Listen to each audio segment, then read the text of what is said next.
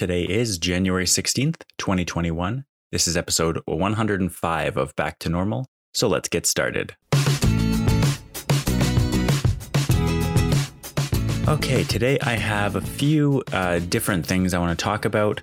I'm finding it actually very hard, speaking of things to talk about, I'm finding it very difficult to maintain this podcast. I feel like normally, so to give you a bit of behind the scenes, normally, I mean, between August, when this end of July, when the show started and like mid-December, when I decided to switch from daily to weekly, I found it really easy to have like 15, 20 minutes in the morning every day to record an episode. And it feels like, I don't know if it's just having a son or if it's just work ramping up or if it's just a combination of everything that I'm feeling. But my mornings just feel so full these days. And I'm like, I've already been pushing the Friday release of the show, which I'd planned, to Saturday mornings. And even on Saturday mornings, I'm feeling like if I want to record this episode, if I'd like to do some exercise, I'd like to bike for half an hour if I possibly can. And then there's some work that I need to catch up on from the week. It feels like it's just so full. I don't understand what the difference is between then and now, but it feels massive. So there are a few things I want to talk about, but I'm going to keep this episode relatively short, trying to stay in the 15-minute range. Following up on last week, when basically all I wanted to and could talk about was this coup attempt by basically white nationalists in the US Capitol. That was huge news a week ago. Like, honestly, it was massive. It was everywhere. CNN was saying that it had the highest rating since 2000. It was like higher than Fox for the first time in 20 years. It was like you couldn't look anywhere and not see that. And now it feels like a week later. I don't know if it's just because my life has been really busy the last week, but I honestly feel like I've heard almost nothing since then about the entire US political system. Like, there is still a background of news stories about, like Trump moving out of the White House, Biden getting his plans already, all that stuff. It's not like there's no news, but it feels like in comparison to last week, basically nothing happened this week. Nothing super interesting, nothing super shocking in comparison. And like that started me thinking like, well, this seems good. There's a bunch of increased security on the Capitol. People are basically being if they're trying to carry guns onto flights to DC in the next few days, they're just being stopped. Not allowed to come. Like, it really feels like the US is pushing back against this basically insurrection, this coup that was attempted last week at the beginning. I'm intrigued to see what happens over the next few days, but it also feels like in line with there not feeling like there's that much news. I felt like for a long time I was just counting the days until Biden's inauguration, but it feels like even now it's the 16th of January. It's 4 days away. It doesn't feel real yet. It's very weird and uneventful. And that was the thing that I kind of wanted to comment on, which is just that, I don't know. I really, really hope it would be great after 4 years of like complete chaos in the US political system in the US, that I would love just the most boring presidency possible.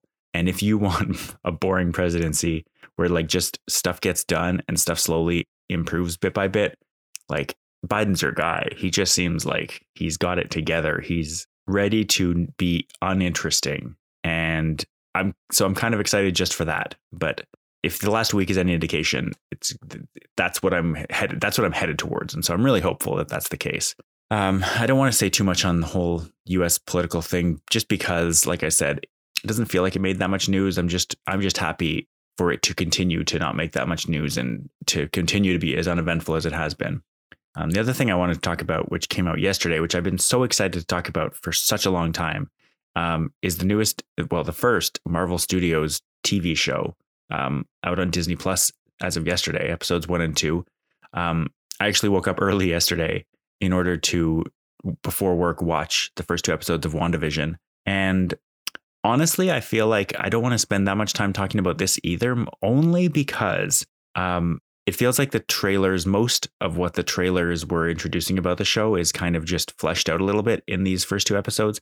Not too much actually happens. It's mostly set up, which I think is kind of like, that's the point. If you think about the 9 episode WandaVision arc of season 1, I'm thinking about it basically kind of like a WandaVision movie. That's how I'm viewing it, with a little more space to breathe. And so they're episodes that are about 25 minutes, and 9 of them leaves us 225 minutes. So almost 3 hours. No, almost 4 hours. Yeah, almost 4 hours. That seems wrong, but I think that's right. So it's basically an extra long movie split into parts. And it's been pretty clear, like each part has been basically a decade so far, but I think it's going to slow down now. The first 2 episodes, much like the first maybe 20 minutes, half an hour of a 2-hour movie, have been set up. Like this is setting up the premise. And you can very clearly tell there's something weird going on in WandaVision in this universe that we don't know that much about, in this world that Wanda is living in.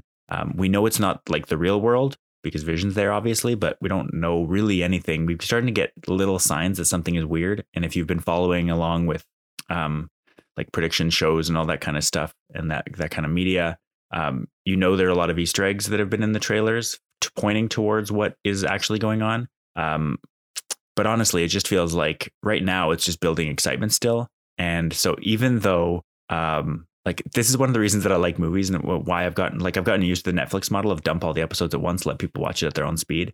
But obviously this way is creating buzz for the show. And so honestly, I had been looking forward for months, ever since they announced the date of January 15th, which I think was like October, maybe September even. I've been really excited for WandaVision, and I'm still really excited because I feel like this has just basically given us a taste and shown us what's possible, but nothing has actually happened yet.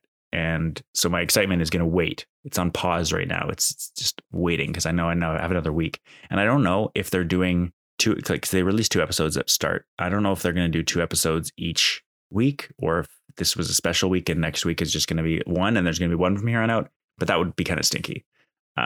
Although my end of January and February are going to be super busy. So maybe it's for the best. I don't know. We'll see. We're going to find out soon enough. But that being said, I do highly recommend, like people are saying that WandaVision, it's supposed to, it feels like a comedy, but it has these like horror vibes to it too. Everything is like not quite right. So I'm not, because it's MCU, I'm not too worried about that. And we've seen like thrillers before in the MCU and they're not really like, they're not horror movies. But I am intrigued because I hate horror movies. I hate jump scares and that kind of thing. And there hasn't even been a whisper of that yet.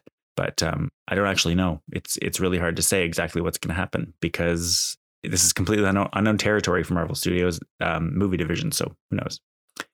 The next thing I want to talk about a little bit is the project that I'm have going on at work, which has been developing pretty quickly over the last week. We're basically in the stage where we're in the final, I'm not going to call it maybe not the final home stretch, but we're really starting to get down into the absolute details of what needs to happen before our big competition in February. And it has been like a really, really grinding week.